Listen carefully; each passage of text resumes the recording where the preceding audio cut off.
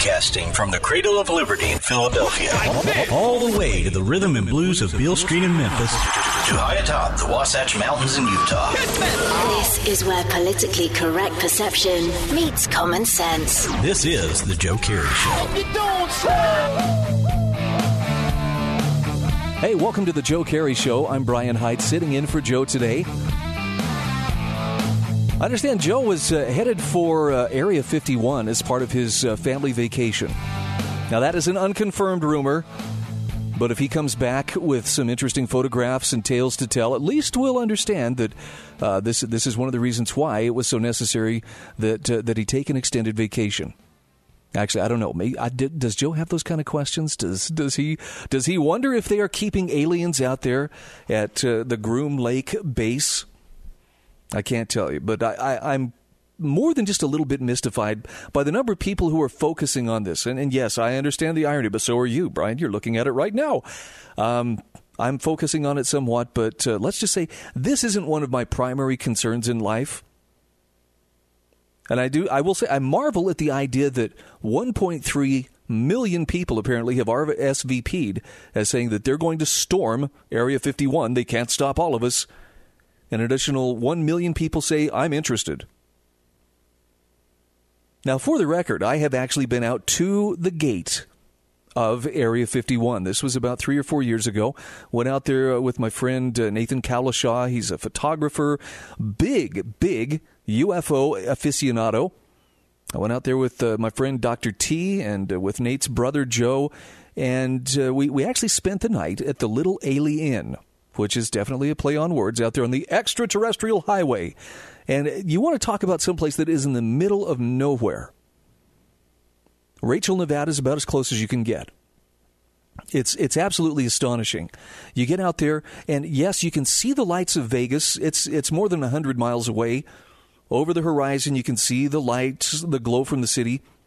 But then you turn around any direction other than south and west, and you see this incredible nothingness.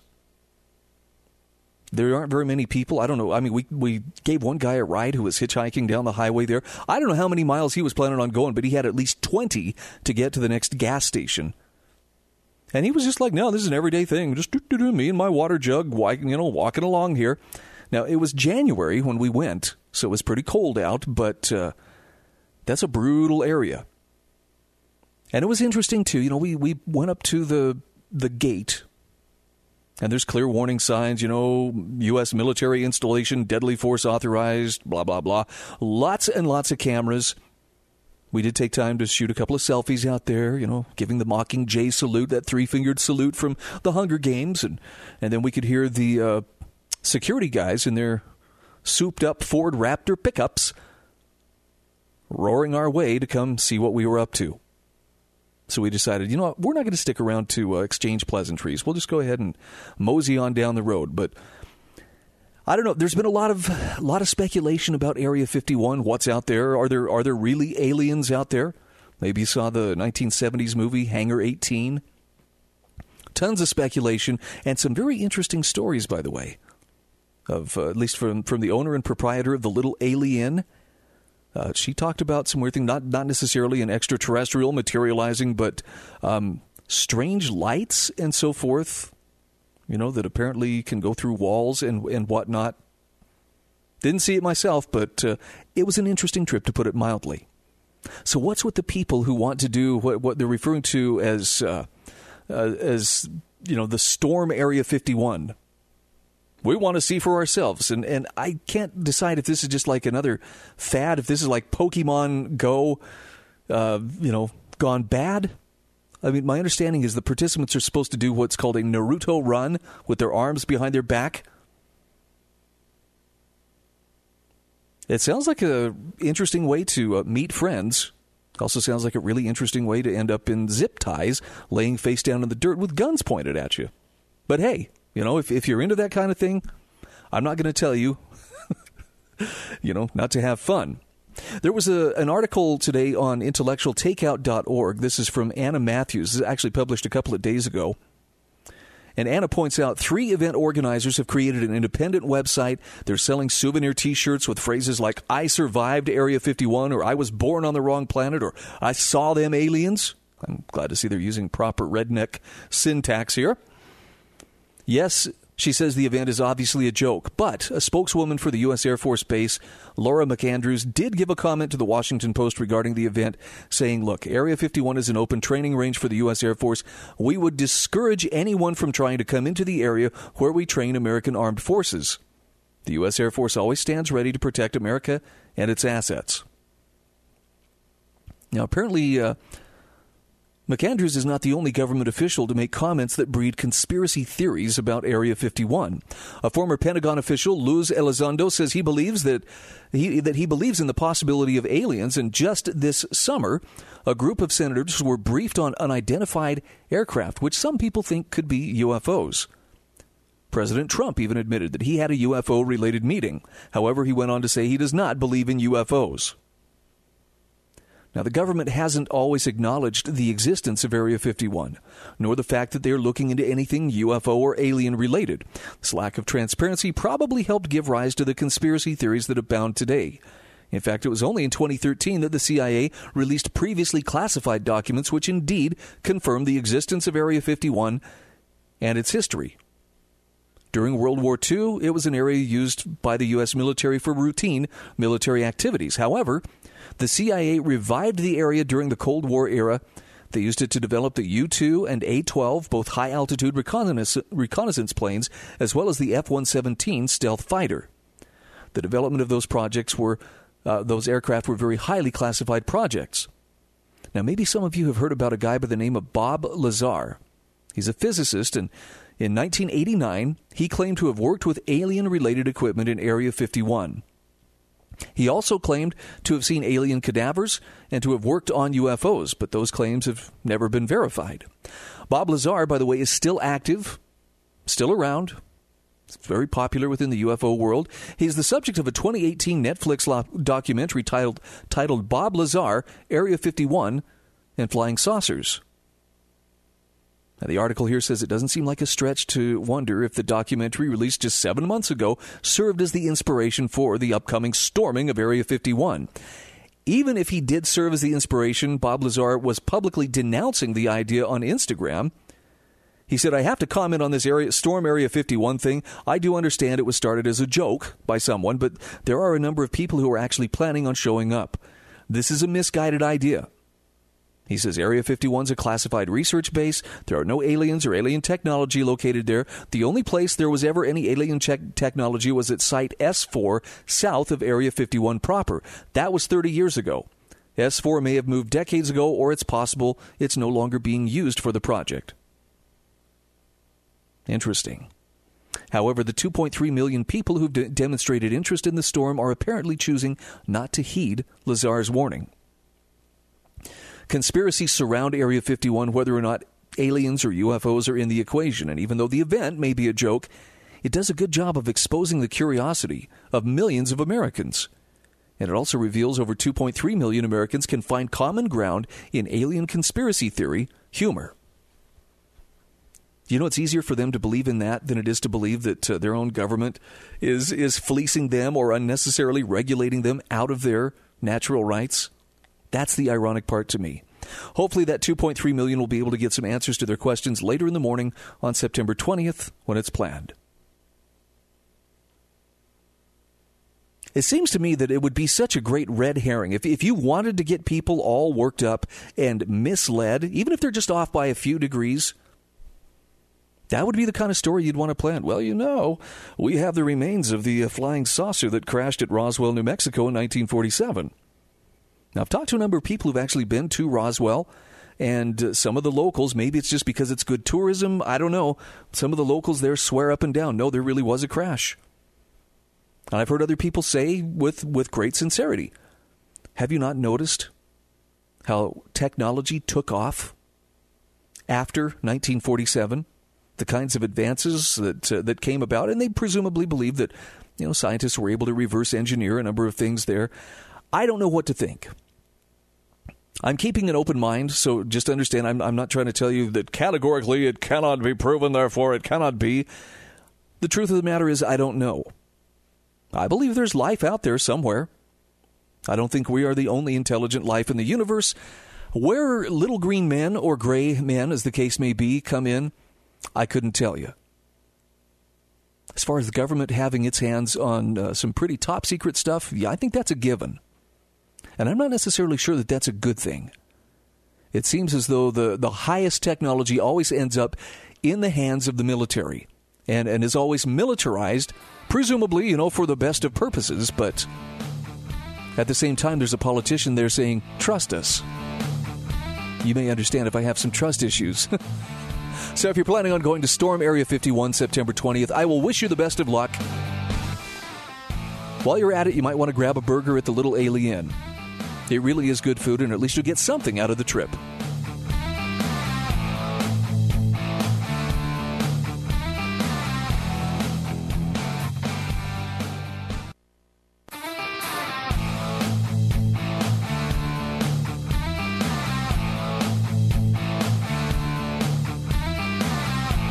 Hey, welcome back to the Joe Carey Show. Brian Hyde sitting in for Joe.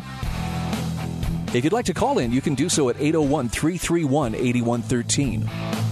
Wherever you may happen to be listening to the program today. So you're probably familiar, if you've followed politics, you're quite familiar with the idea of class conflict or class warfare. I mean, ever since Marx and Engels opened their big fat yaps and started talking about the history of the world is a history of struggle between the classes. And it just got worse from there.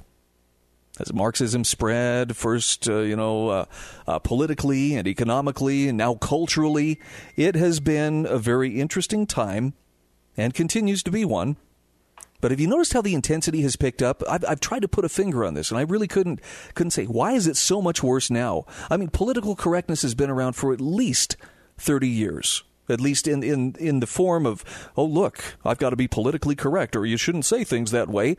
Things that we could laugh at even 20 years ago. We can't even begin to have a sense of humor about them anymore. So when I saw this article by Emmanuel Sessignon, this is on the American Institute for Economic Research, progressives are replacing class conflict with intersectional war, a little light bulb went on. Intersectionality. Now, here's my layman's description. If you can give a better one, I would welcome it. Again, 801-331-8113. Intersectionality is part of the victimhood culture. This, too, is part of cultural Marxism or political correctness. But the idea being that the more ways that you intersect with victimhood, for instance, as a heterosexual white male, now let me amend that, as a confident heterosexual white male, there's almost nothing intersectional in my life. I have had nothing but privilege, and basically people hand me money as I'm walking down the street if they're not too busy waving palm fronds to keep me cool on a warm day like today. Sometimes they'll offer me a ride, and then they'll just hand me the keys and say, you know what, you deserve this car more than I do. In some neighborhoods or some counties, they'll actually say, please take one of my daughters. I would like you to give her a better life. And I'm just like, no, look, I'm married. I have a family. But they're just like, yes, but as a white male, you have the privilege, and we're just acknowledging that. Because that's how it works, right? Okay. Let me tell you what intersectionality really looks like. It's take for instance, what was the name of the legislator? I'm sorry, I don't remember her name. Just had a big to-do down in Georgia. She's a state lawmaker standing in line. I'm sorry, I want to say Erica Thomas. I think that's her name. She claims that a man told her to go back where she came from. This is after a guy called her out for trying to go through the express line in the grocery store that's supposed to be for 15 items or less. She had a grocery cart full of groceries, but she started playing the victim card. Number one, she's black. Number two, she's a woman. Number three, she's pregnant. There's 3 different types of intersectionality of her victimhood. And this man, he was described as a white man, although he's actually Hispanic and he is from Cuba. And he actually didn't tell her to go back where she came from. He just said, hey, get out of here. This isn't the line you're supposed to be in. But somehow she may have misheard that or misinterpreted him as repeating what President Trump was saying, because this guy was obviously a what? Oh, he's a what? A Democrat? Oh, all right. Well, nonetheless, black, female, pregnant, 3 degrees of intersectionality right there. If she had just commented on being gay, well, there's another degree of intersectionality. And do you see do you see how this works? The more angles that you can come at victimhood from, showing your disadvantage. I mean, she's a lawmaker in the state of Georgia, so it's like, you're going to have a hard time convincing me she's among the most disadvantaged of us all. Really? She got elected to public office. She obviously has enough support from the community to land her a seat in the legislature. But it's all about the victimhood. And now this is the line this is the game that's being played. It's not just class conflict, it's intersectional war. Here's how the article describes it. Earlier this year, a Gallup poll showed that 1 in 4 Americans now support the failed economic system called socialism. Among young people, support's even more pronounced. The trend is grim. In 2010, 68% of them viewed capitalism positively. Today, that's fallen to only about 45%, with a slight majority favoring socialism. Now, a lot of people attribute this rise to Bernie Sanders. After all, it was his 2016 presidential bid that brought policies like Medicare for all and college debt, quote, forgiveness to the national spotlight. And there's obviously no doubt that he dragged the Democratic Party to the left. His brand of progressivism, though, is slowly being replaced by that of a self-named group called the Squad. 4 progressive congresswomen who've dominated headlines in recent months, consisting of Representatives Alexandria Ocasio-Cortez, Ayanna Pressley, Rashida Tlaib, and Ilhan Omar. This group takes a more intersectional approach to socialism, which is to say that they have embedded identity politics more deeply in their vision than had previously been the case in mainstream socialist doctrine. While Bernie continues to rail against the infamous 1% from one of his 3 homes at the lakeside, the progressive congresswomen have pushed for the abolition of private health care, vast spending expansions, unrelenting attacks on what remains a free enterprise, as well as the deep politicization of race and gender identity and any other form of biologically based identifiers that one can possibly name. The Democratic presidential primary seems to reinforce this narrative. Bernie's been falling in the polls since the debate. In his place, Kamala Harris has been quickly rising. Why? Likely because of her clash with Joe Biden on race. When she challenged him for his record of opposing certain desegregation efforts like forced busing, she struck a chord with progressives that helped bury her relatively conservative views on economics. So the new acid test on the left is whether and to what extent their leadership is willing to go beyond class conflict alone to invoke intersectionality as the dominant creed, pitting every conceivable combination of traits against every other. The vision here is wildly ideological, conceptualizing society as a roiling cauldron of confusion and chaos that positions every marginalized group mixture as a victim of a ruling class archetype of the privileged and probably heterosexual white male. For this new generation of intersectional socialists, moreover, it's not enough to simply be the right skin color. Older Democrats like Hillary Clinton, even Barack Obama, largely benefited as a result of their identity alone. However, with women like the governor of Alabama banning abortion and Hispanic men like Ted Cruz opposing immigration, the new left has learned to avoid seeing someone as an ally based solely off their biological identity. By the way, I did see a pretty interesting video of a pretty large group of young black men walking through, I don't know what city it was, it looked like a pretty large city, all wearing Make America Great Again hats. And no, they weren't doing it to be ironic. These are legit supporters of President Trump. Would have been fun to watch all those angry white folks gather around and call them racist. But that's the reality that we're supposed to be ignoring. You know, suspend belief. Take my word. Ayanna Pressley said it best when she said it like this: "We don't need any more brown faces that don't want to be a brown voice." And by brown voice, of course, she means a voice advocating for policies that she supports. So if you're a brown voice like Kanye West, who committed the cardinal sin of liking Trump, well, you're just putting on a minstrel show. The enemies of Sanders socialism, well, they're the rich. The enemies of Squad's socialism are rich, white men, and any person of color that doesn't agree. And therein lies the difference. So when Ocasio-Cortez talks about the Green New Deal as a form of racial justice, she isn't pandering. For her, economics and racial justice are connected. And the same is true for the rest of her colleagues. Ilhan Omar put this on the front page of her website: join our movement for racial, social, environmental, and economic justice. Not only is their socialism influenced by their intersectionality is influenced by their socialism. So it's not a coincidence that the same group of people who hate the rich have begun to dabble in anti-Semitism. Both Ilhan Omar and Rashida Tlaib have been criticized by their fellow Democrats for multiple anti-Jewish remarks. We're going to come back to this in just a few moments, but I think that this article is actually pointing out something that's worth understanding. Intersectionality, the battle cry of identity politics, is coming front and center. Are you prepared to withstand it?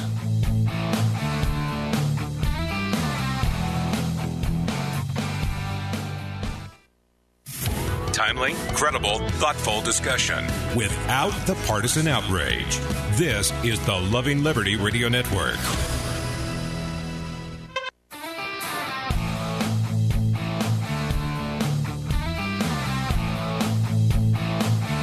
Hey, welcome back to the Joe Carey Show. Brian Haidt sitting in for Joe today. Just a quick reminder, the American Mutso Show coming up at 1 o'clock Mountain Time here on the Loving Liberty Radio Network. That would be immediately after the Joe Carey Show, so stick around. Just a quick follow-up here. I was mentioning the whole Storm Area 51 to do as we started the program today, and I saw this headline, which brought a little chuckle to my lips here. Dyslexic man storms Area 15. No charges will be filed. Authorities feel bad. Thank goodness there are still people who have a sense of humor. You're going to need one as we continue on with this article about how progressives are replacing class conflict with intersectional war. So socialism and the economics that go along with it typically are based in envy.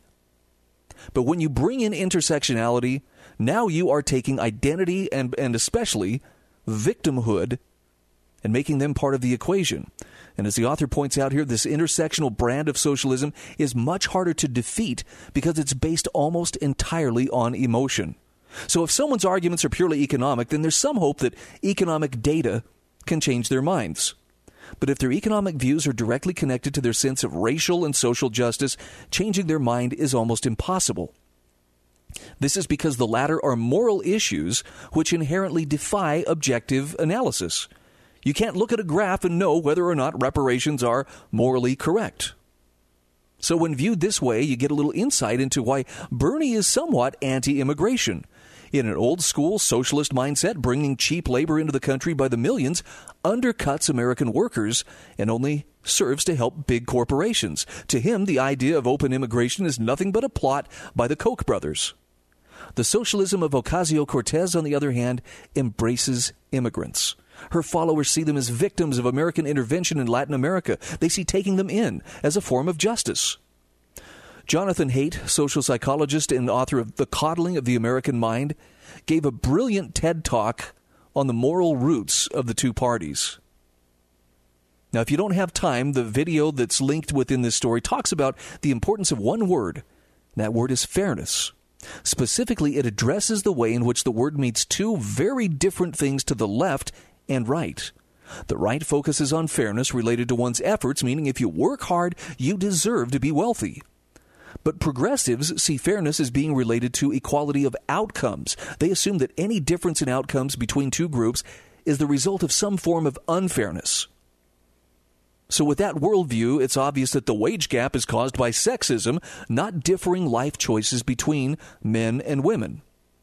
Reparations for slavery are the right thing to do no matter how much they cost in that thinking. And of course, third world poverty isn't caused by underdevelopment or poor monetary policies. It's caused by capitalism and imperialism.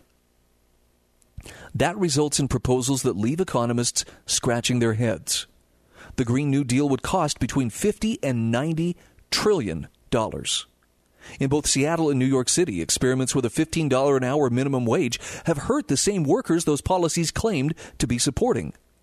Progressive tax and spend policies have failed France so badly that riots broke out in the streets earlier this spring. But see, none of that matters to them. As long as their policies are morally correct, advocates for more government tend to ignore the effect that more government brings. What they don't understand is that market institutions produce socially optimal outcomes. Why? Well, because when the invisible hand of the free market is allowed to operate, competition increases innovation and decreases prices. Since the Industrial Revolution, this process has led to unprecedented prosperity in what's often referred to as the hockey stick of human prosperity. And that prosperity comes because people were able to make choices regarding their own self-interest, how to allocate the resources at their disposal, and in a way that most positively affects their own happiness. But as Emmanuel Sessignon says, with a progressive worldview, this change is hard to see. After all, if income inequality is increasing in much of the industrialized world, and your worldview is based on equality of outcomes, that's all that matters. He's got a great point of view there. The whole identity politics thing, to me, is just distasteful because at its heart, it's a very ugly form of collectivism. Meaning that no matter what kind of a person you are, in other words, no matter what the content of your character is, what kind of a heart beats within your chest, all that matters is what group are you assigned to, or can I assign you to? What color's your skin? Do you have a religious belief, or what is your sexuality? It's all about which identity group can I put you with. And more often than not, that kind of labeling and that kind of identity assignment is so that you can just be lumped in with a whole. Well, my group, which for the sake of simplicity we'll call the victims group, is opposed to you and your group, which we'll call the oppressor group.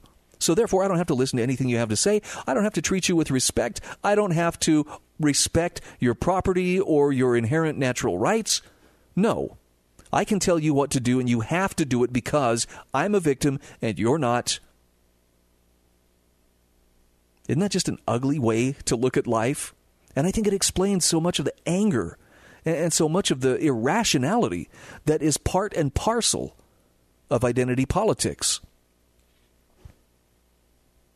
Just keep in mind, if you want to see happiness, if you want to see authentic happiness that comes from a person being able to pursue happiness in their own way, to make their own life choices, to find prosperity in the way that they see best. And by prosperity, I'm not just talking wealth.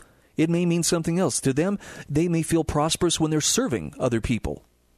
I see this particularly among those who care for the very sick or the very old, hospice workers, nurses' assistants, and so forth. I know, some people tend to dismiss, well, they're just glorified bum wipers. Hey, I've seen how some of these people interact with people who are no longer able to care for themselves or who are right there on the threshold of leaving this life. And to me, they are probably the closest thing to angels that any one of us will encounter within our lifetime. But that doesn't matter to identity politics because all they're concerned about is what color's their skin. How much money do they make? What's their sexuality? What are their politics? So if you want to see people truly happy, truly able to prosper, you've got to acknowledge and respect the rights of the individual. That's really where liberty starts and finishes. It starts with respecting that tiniest of minorities, the individual, and recognizing that your individual rights depend upon you having respect and reverence for other people's individual rights, even if they exercise their rights differently than you. I still love the explanation of, we should be free to do anything that's peaceful. I think it was Leonard E. Reed who talked about that. Anything that's peaceful should be fair game, because anything that's peaceful will stop short of infringing on another person's opportunity or their rights to live as they see fit. But identity politics throws that all aside. They just want to know which part of the collective will you be assimilated into. And if you're assimilated into my part, well then, hey, brother, or should I say comrade, welcome. So good to have you. But if not, then you are my bitter enemy. And they're going to want to fight. Life is too short to walk around with a chip like that on your shoulder, to be envious of every person that you meet, or worse yet, to think of yourself as a victim who is powerless to do anything to lift themselves to a better position. And please understand, when I say lift themselves to a better position, I'm not just talking in economic terms. This is one of my greatest arguments against modern politics, is we tend to define everything in material terms. How many people do you know who are, very wealthy in material terms, but live in utter poverty, morally, ethically, spiritually? I think we're meant to be a little more well-rounded than that. I will be sure to link this article in the show notes in the podcast of this episode of The Joe Carey Show. You can find it at anchor.fm. Just search up Loving Liberty Radio Network. Today's episode of The Joe Carey Show, I'll have this the progressives are replacing class conflict with intersectional war. It's a pretty good recounting of what I see going on. It doesn't fill me with a whole lot of hope, but at least it looks like somebody's got a pretty good take on it. All right, when we come back, got a couple of different things we want to talk about. We're going to talk about why writing things out by hand makes you smarter. I've actually had the chance to do this, and I'll tell you what, I hate writing things out by hand. But I think the conclusion here is absolutely true. We're also going to talk a little bit about the movie Airplane. Do you realize it's coming up on 40 years old? Still one of the best slapstick comedies out there.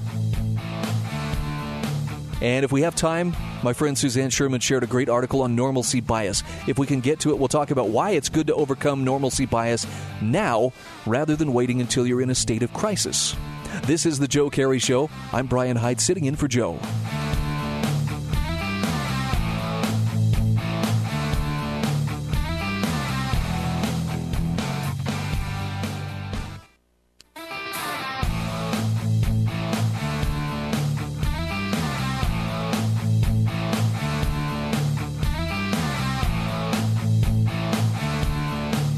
This is The Joe Carey Show. I'm Brian Hyde, sitting in for Joe today. All right, you're going to hate me because I'm going to side with your second grade teacher or any other teacher who told you, come on, work on your handwriting and keep writing those things down by hand. Now, look, I'm left-handed, so I have reasons. I got my reasons to hate writing by hand. Starting with, I always ended up the day in school with a big old graphite smear down the left side of my hand because everything I'd written, my hand traveled right across. So, if I sound like I'm bearing a bit of a grudge, I am. Also, handwriting is tedious, and my penmanship was atrocious, and okay, you get the picture. But here's an article from BusinessInsider.com about why writing things out by hand actually makes you smarter. And you know what? I think they're onto something here. The article says typing is fast, handwriting is slow. Weirdly, that's precisely why handwriting is better suited to learning. Take it from research psychologists Pam A. Mueller of Princeton University and Daniel M. Oppenheimer of the University of California, Los Angeles, who did a fascinating study investigating just how terrible laptops are for note-taking in classrooms. Earlier studies have argued that laptops make for poor note-taking because of the litany of distractions available on the Internet. Well, yeah, I did want to check out Italian motorcycles rather than sit there and take notes, but beside that, their experiments yielded a counterintuitive conclusion. Handwriting is actually better because it slows the learner down. And by slowing down the process of taking notes, you actually accelerate your learning. So here's how it works. If a skilled typist, also known as an American millennial, is sitting in a classroom, he or she will be able to write down almost every word that the lecturer utters. But the thing is, that transcription process doesn't require any critical thinking. So while you're putting words on paper, your brain doesn't have to engage with the material. As learning science has discovered, if you're not signaling that the material is important to your brain, it's going to discard that lecture from the memory for the sake of efficiency. But if you're taking notes by hand, you won't be able to write down every word the speaker says. Instead, you're going to have to look for representative quotes or summarize concepts or ask questions about what you don't understand. You might even have to draw out some diagrams so that it makes sense. But do you see what's happening? Your brain is actually working on assimilating and trying to give some form or structure to that information. And that requires more effort than just typing every word out. And the effort is what helps cement the material in your memory. So the more effort you put into understanding something, the stronger signal you're giving your brain that, hey, this is worth remembering. Mueller and Oppenheimer conclude that for students, transcribing lectures verbatim rather than processing information and reframing it in their own words is detrimental to learning. Now, the benefits of handwriting, though it's a disappearing skill, have been documented by lots of educational psychologists who found that handwriting engages parts of the brain that typing neglects, especially those areas of the brain associated with memory formation. For these reasons, the arguments go, kids come up with more ideas when they're writing in cursive versus typing. So as French psychologist Stanislas Dehaene told the New York Times, you may want to step away from the keyboard. He says when we write, a unique neural circuit is automatically activated. There's a core recognition of the gesture in the written word, a sort of recognition by mental stimulation in your brain. It seems that this circuit is contributing in unique ways we didn't realize. The result? Learning is made easier, he concluded. See, I first heard this about 12 years ago, maybe a little bit longer. I was taking a class, trying to study for a, liberal arts education. That was one of the things that I was told. Except this class actually took it one step further. Not only did they recommend write things down by hand, there's a connection from your hand to your brain, and things get more firmly imprinted on your brain when your hand is having to form the words and images and concepts and write them out on the paper. But I also was taught, and I believe this to be true, that when you read from a book, when you have this tactile sensation of paper underneath your fingertips, or maybe you're tracing along as you're reading a paragraph, or maybe you're actually annotating, making notes in the margins, or you're underlining passages that had particular interest to you, it sticks in your brain better than if you're simply scanning words that you're scrolling through on a screen. I think there's something to this. And even though I still loathe writing things by hand, in part because it's tedious and my hand gets cramped, I'm obviously not writing like I should, but my penmanship is awful. I'm embarrassed. But I do believe it's the better way to learn. And I go back over notes that I have taken by hand at various classes or seminars or lectures or conferences that I've attended, and I find that I can better understand whatever it was I was trying to write. Now, if I read an article, or even if I type out an article, it's easier to forget those things. So I'm going to recommend, give it a try. Try writing something out. In fact, if you really, you don't want to do too much, I want to write my doctoral dissertation, all 80 pages of it. Okay, you can do that. Start with something simple. Write a letter to someone. Write a note to someone. See if it doesn't stick in your memory a little bit more, if you're trying to teach them something. And the second part of that challenge is rediscover books. Pick up a book and start reading. Not your Kindle, not your phone, not your laptop, but an actual book. I know I'm just sounding like one of those old, hipster types who wants to just clack away on a manual typewriter and, wear my beard and my horn-rimmed glasses and a stocking cap. But I'm telling you, there's something that happens within your brain when you are handling a paper book. Give it a try. See what you think. All right. Airplane, the movie. Surely you've seen this movie. Of course I haven't. Stop calling me Shirley. Yes, you remember. Do you know the history behind this? This is an article from thevintagenews.com. And it was actually published a couple of months ago. But I didn't realize the connections that the movie Airplane had with so many other great movies that came out of Hollywood. I remember when my friends went and saw it back when we would have been junior high school students at the time. And one of my friends coming home and telling me about all these crazy jokes, and it was so funny. And he was trying to describe it, and I was like, well, it sounds funny. But until I saw it, I really couldn't appreciate it. Well, here's a little bit of background on Airplane, the screwball story behind the ultimate slapstick parody. In 1977, Kentucky Fried Movie landed on an unsuspecting public. This was directed by John Landis, same guy who brought you the Blues Brothers. It was comprised of sketches lampooning disaster, kung fu, and blaxploitation films. Based on this experience, young writers David and Jerry Zucker, together with Jim Abrahams, took another journey into parody 2 years later. And the result was one of the biggest grossing comedies of all time, Airplane. The Kentucky Fried Movie had been independently produced. It was based on a live comedy act called the Kentucky Fried Theater. Established by Zuckers and Abraham in 1971, it further entertained audiences by showing videotaped spoof advertisements.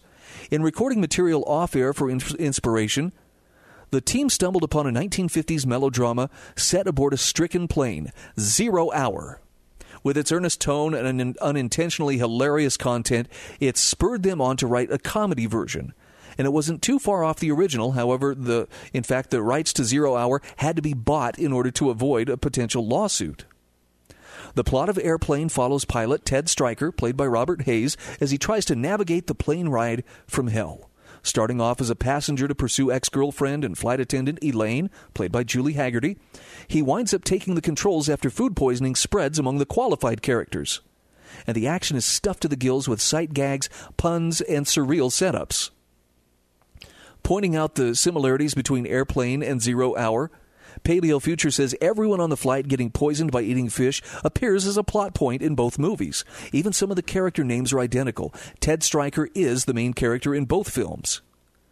Talking of fish, the group were still small fry in Hollywood terms.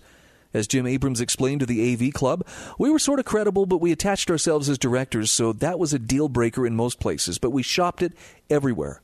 Someone told me that they'd read a copy of the screenplay. I said, "Oh yeah, where'd you find it?" And they said, "I found it on a bus." Well, eventually the fun found a home at Paramount. Zuckers and Abrahams were rather amazed that anyone would give them a budget, let alone $3.5 million to make such a lark, according to the New York Times. So keen were the trio of writers and directors to recreate 0 Hour's vibe that they cast straight actors in absurd roles, like Robert Stack and Lloyd Bridges were hired, often to their confusion, in order to lend the slapstick-heavy romp the right amount of weight. That allowed them to be more ridiculous with the jokes, Jerry Zucker explained to the AV Club. At one point, Barry Manilow was being thought of for Robert Hayes' part. Sigourney Weaver apparently auditioned for Julie's part, or Julie Haggerty's role. But the team wanted Hayes and Haggerty, and their natural innocence made her the perfect choice for Julie. So if you haven't seen Airplane in a while, dust it off. Might want to check if the kids are a little bit young. There are a few scenes that might be a little above their heads. And have a good laugh as this classic turns 40 years old. This is the Joe Carey Show. Stand by for the American Mutso Show next. Timely, credible, thoughtful discussion without the partisan outrage. This is the Loving Liberty Radio Network.